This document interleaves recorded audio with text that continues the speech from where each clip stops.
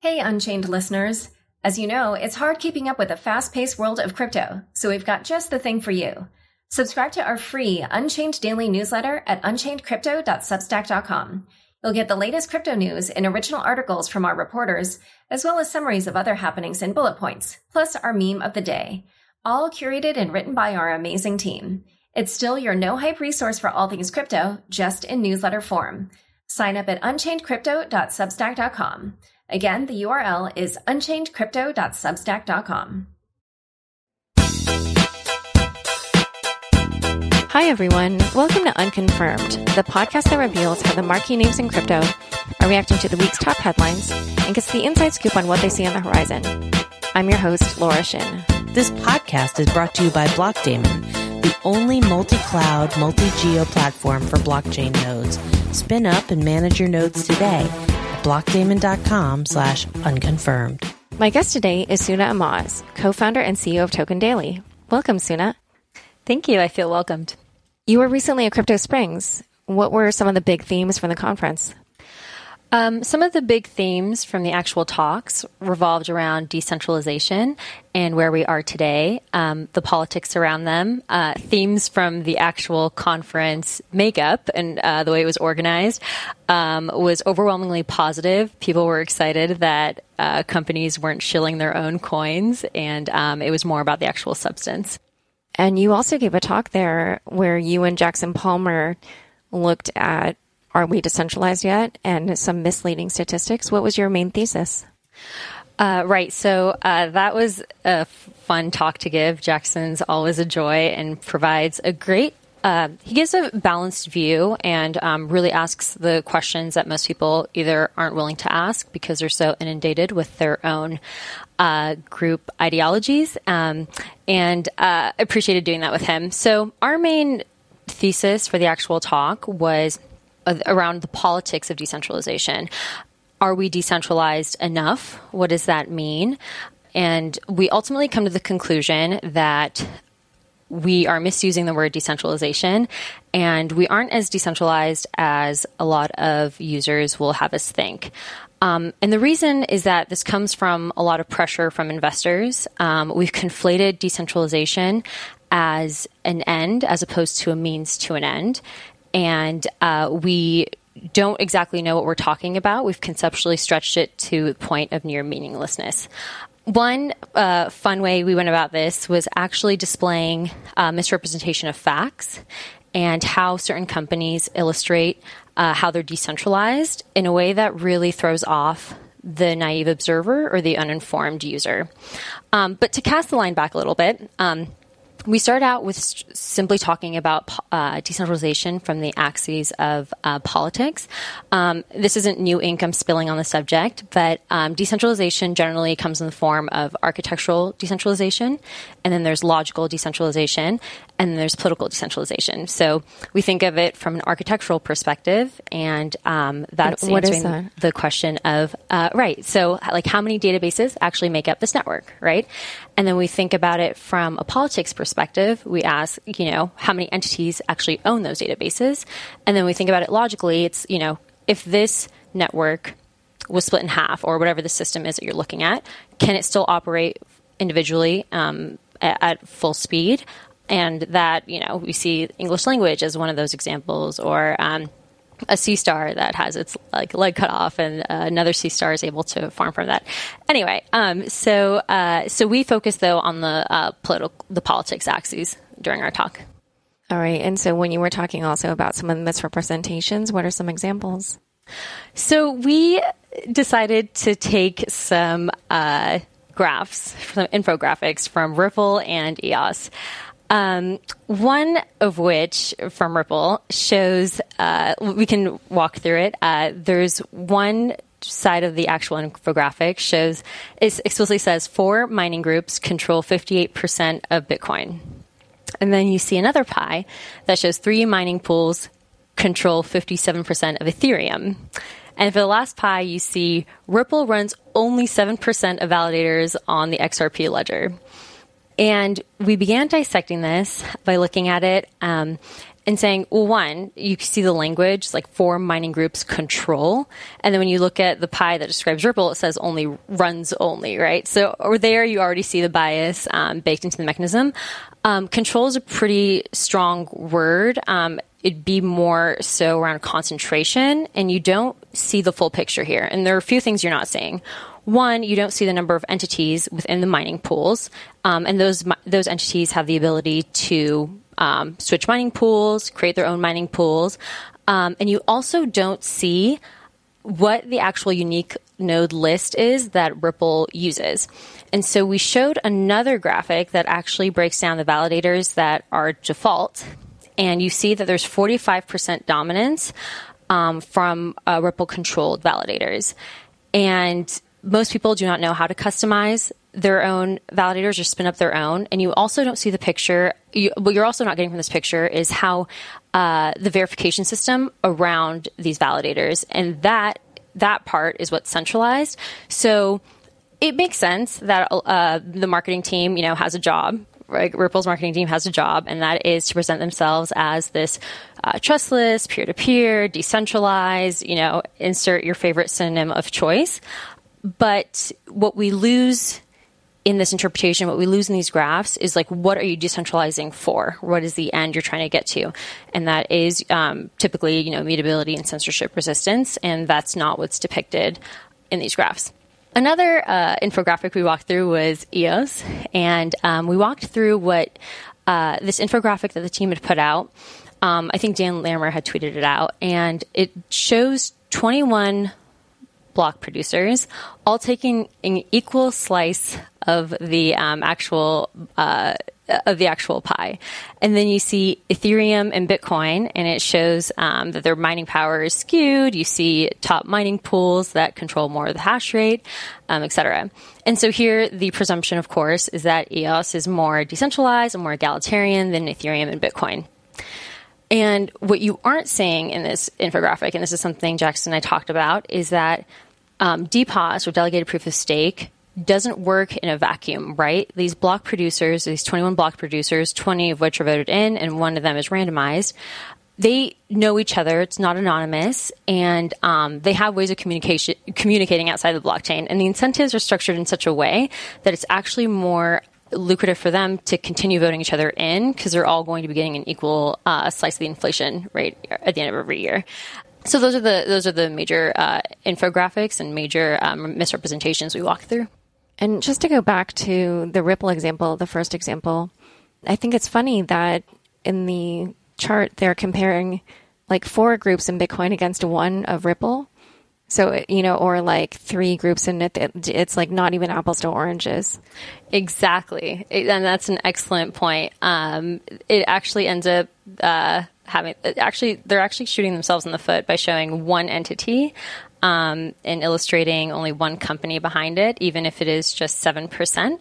And even further than showing like 4 mining groups versus 3 mining groups, even within that, like there are hundreds of entities that are within the mining pools as well. It's pretty misleading. Yeah, I worry also about the everyday people that are reading this stuff and purchasing these coins based on this misleading information. And I think what's also unfortunate is that there isn't an explanation as to why the end goal should be decentralization, right? Decentralization at what cost, security at what cost, etc. There's a Goodhart's law, which says that once a metric becomes a target, it ceases to be a good metric. Oh, because people will like game it? Exactly. They game it, and you see this in the cases of academia, where, having straight A's should be indicative of how much you're learning. But people will sacrifice that via cheating, et cetera. And we're seeing the same frameworks occur in the cryptocurrency world as well. People are trying to take a slice or cherry pick certain facts to make it look as though they are something that they are not. And it's on, and the onus is on us to make sure that we're actually digging deeper, seeing who are the entities behind the actual validators, who are the people putting out these infographics, what is their intention, and why are they saying this? And I think we need to go back to those fundamentals and continue asking ourselves these questions. Yeah. And my last comment on the EOS thing is that I find it funny that they think they can show this pie chart where everything is like so equally divided, and think that that looks like, organic somehow, or, because true decentralized projects are not going to like look that neat. Like it looks too much like a planned community or like some socialist state, or I don't know. Absolutely. Someone who looks at this, their immediate reaction should be suspicion. If something works that perfectly and is that equal, there is some underlying mechanism that is keeping it that way, and there must be some type of collusion. There's like this meta system on top of it that is allowing it to, or that is actually forcing it to stay that way. Yeah, absolutely. So we're going to keep discussing different issues in the crypto community, including tribalism. But first, a quick word from our fabulous sponsors. Head over to blockdaemon.com/unconfirmed and come join the decentralized revolution by launching your own blockchain node on a public or private network within minutes. Blockdaemon is the only multi-cloud platform that lets you connect to leading networks such as Bitcoin, Ethereum, and most recently, Stellar and Aeon. Own your node and let us do all the heavy lifting for you by joining today, risk-free for 30 days at blockdaemon.com/unconfirmed. I'm speaking with Suna Amaz of Token Daily. So in addition to Crypto Springs and decentralization, I know that tribalism has been on your mind. What about it? Tribalism is pretty contentious issue within the space. Recently, we've seen thought pieces come out on the toxicity of tribalism and how tribalism is bad. And I actually don't agree with the statement tribalism is bad. It's more nuanced than that, and I think we're approaching it as though tribalism is some monolith, but there are different people who engage in tribalistic behaviors, and there are different objectives and different things that can enable. So when I think about tribalism, there are a few things I think about. One is tribalism on the side of the operator versus tribalism on the side of the investor. And for an investor, I think it helps to be to not be tribal and not to give into tribalism. It helps to be aggressively antithesis, because a great idea can come from anywhere, and you need to be able to decouple your preconceived notions from the actual idea or project. But from the operator's perspective, I think it's actually great to be tribal, and it's natural to be tribal, and here's why. Tribalism in and of itself, like, we are creatures that are tribal. We're hardwired to be tribal. We belong to tribes. So there's an evolutionary perspective, obviously. But then secondly, your ability to continue with a project and continue building in the face of bugs and crashes and this deep-seated loyalty to seeing the project to completion or success is necessary. And you have to have a sense of tribalism. And it's called tribalism when we think of it negatively, but it's called community when you want to call it, when you want to spin it in a positive light. But that's necessary to keep going in spite. Another reason tribalism is, I'd argue, is good is because when other teams or when other tribes are disparaging your project or trying to pick it apart, it doesn't seem as obvious, but they're actually doing the work for you, right? They're finding imperfections. They're actually showing you how to. It depends on if you can signal the noise from the actual actionable things to do. But they're actually doing the work for you. They're showing you where the potholes are, and they're showing you how to fix it. And your ability to look beyond, charged comments, etc., and actually focus on what's being said and what can actually be used to improve your project helps. Where tribalism becomes a problem is when actual communication breaks down and we lose the common comm wheel. And I think that when people say tribalism is bad, that's what they're talking about. They're talking about attacks on people's character, acting in malicious ways to bring people down, as opposed to tribalism as it relates to actual projects. And I think that distinction is important to make. And there's several ways to go about it. I think there's ways we can be better about the way that tribalism is expressed. One amazing story, I'd love to repeat this, and I think it is one of the peak moments in the Bitcoin Cash clash, was that of Corey Fields. who had found an who had found a bug within Bitcoin Cash, and he actually faced a conundrum because if he made it apparent or revealed that there was an exploit, he risked his life because someone else could exploit the bug or presume that he was exploiting it. And, people have been killed over a lot less money. So he took a moment and he asked himself, if a Bitcoin Cash developer had discovered this within Bitcoin Core, would I want them to report it? And with that answer, yes, he went on and found an anonymous way to report it. And I think that shows this ability to continue open lines of communication, to rise above these, to actually focus on the actual projects and development of the space, and to rise above toxic behaviors or malicious intent, which is what people which is what people actually are talking about when they say tribalism is bad. Yeah, I totally agree with that. I also want to go back to your point about how your critics can make your project better, because I do feel like, hilariously, we just mentioned the XRP, the Ripple post. They know that the fact that they're not decentralized is one of the main reasons that they could be considered an unregistered security. And so I feel like in the last few months, once that critique has taken hold, now they're trying to do all these things to show they're not centralized, which is why I think they make posts like that, because that's a recent post, right? Absolutely, yes. And so who knows? Maybe they could. But I did an episode of Unchained on XRP, and at that time when I researched it, literally 0.2% of the top 20 contributors were, in terms of the code they contributed, were non-Ripple people. Wow. And the other 99.8% was contributed by Ripple people. So I don't know, they have a long way to go, but I do agree with you on that point. I also, I was going to say, and that brings up a great point. And it's another thing I think about often is it seems as though you're always starting off with some very centralized point. And the difficulty a lot of these projects face is they're trying to create an app or create a project, right, that already comes with its host of difficulties and challenges, right? Usability, user growth, security, etc. And at the same time, go from 0 to 100% decentralization in one swing.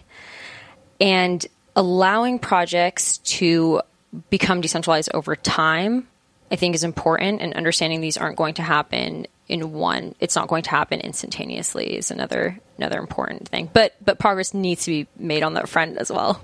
Yeah, no, I totally agree that it's a process. This was something actually that came up when I did a special episode at Singularity University, and Galia Benartzi of Bancor was on the panel. And this was shortly after they had that issue with those coins being stolen. And she said, look, we're going through this process. So it probably depends on where you sit, how quickly you want the process to go. Absolutely. But then one other thing I wanted to say was just earlier when you were talking about the Bitcoin Cash incident with the bug. In that sense, that was one moment where the tribalism turned from inter-tribe tribalism to, okay, we're all part of this crypto tribe, and then there's the non-crypto people, because in that sense, I feel like there was a recognition that the space is really young and this could be catastrophic for the entire crypto industry. So in that regard, they, kind of took that view. Absolutely. But were you going to add something else? Absolutely. There's this deep-seated loyalty to seeing the actual space continue as a whole. And there is a difference between intergroup tribalism and intragroup tribalism. You want to make sure not to succumb to groupthink, and you also want to make sure that you are receiving pushback. And I think the importance of that story is it illuminates the importance of communication as well. Keeping communication open and being tough but fair and having empathy, I think, is what needs to be reiterated as we think about tribalism in this space. I love the Bancor example as it relates to decentralization, taking a quick conversation detour. Yeah. And I think the reason that the Bancor team faced backlash, even though it was prudent to have a kill switch, is because they initially marketed themselves as a DEX or said decentralized. And I think it introduces this binary where you're either decentralized or you're not, right? And so that came more from perhaps people feeling duped, right? As opposed to actually being upset that there was a prudent decision made to have a kill switch that saved people money, right? Right. Yeah, I did also discuss the kill switch issue with Joey Krug on, I think that might have been on Unchained. But anyway, well, we're running out of time, but the last thing I just wanted to mention was on this tribalism note. I feel like we're seeing this example of not the intra group tribalism, but the crypto, non-crypto tribalism today with the Senate hearing, which centered on cryptocurrency and featured Nouriel Roubini of NYU and Peter Van Valkenburg of Coin Center. What do you see Nouriel tweeting and saying, and what did you think of what he said, and what else are you seeing people saying about it? A few amazing tweets have come from this. Like today is one of crypto Twitter's shining moments. I love Linda's tweet on how Linda Shea's tweet exactly about how she's enjoying this brief moment where the crypto community is united against Nouriel's ridiculous tweets.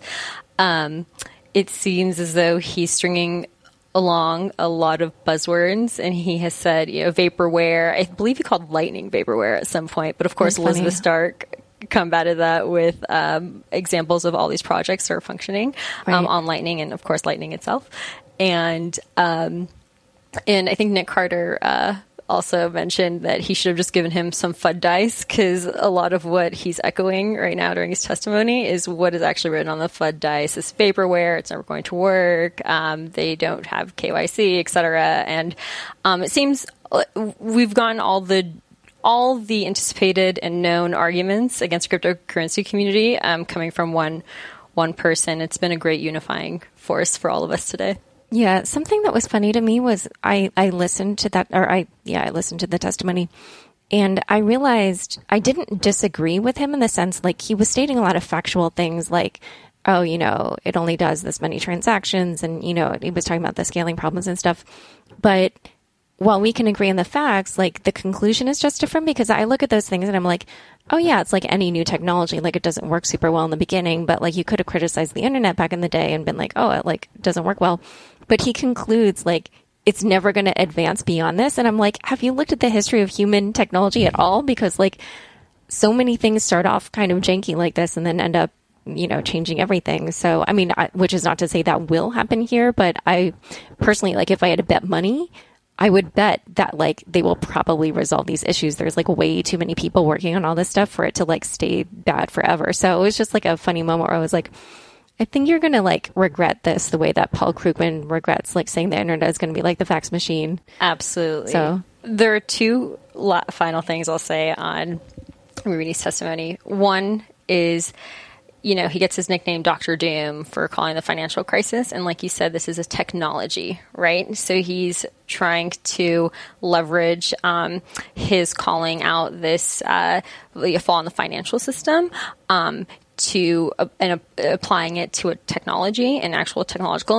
advancements, which I think is incredibly audacious. And the second thing I'll say is we are in the A with a ring around it era. And what I mean by that is there's this Today Show clip that surfaced from '94 recently. It's gone viral, and it's about these news anchors talking about the internet and trying to describe it and really giving it a name. And at one point, they bring up the @ symbol, and one of the news anchors says, "Yeah, it's this A with a ring around it. I'm not really sure. Is it about? Is it at?" So funny. And that's where we are. And would we have been able to predict Netflix in 1994? Right. I don't think so. Yeah, well, it's been great having you on the show. Thanks so much for coming on Unconfirmed. Thank you for having me. Thanks so much for joining us today. To learn more about the topics we discussed, be sure to check out the links in the show notes of your podcast episode. New episodes of Unconfirmed come out every Friday. If you haven't already, rate, review, and subscribe on Apple Podcasts. If you like this episode, share it with your friends on Facebook, Twitter, or LinkedIn. Unconfirmed is produced by me, Laura Shin, with help from Raylene Bellapoli, Fractal Recording, Jenny Josephson, and Daniel Nuss. Thanks for listening.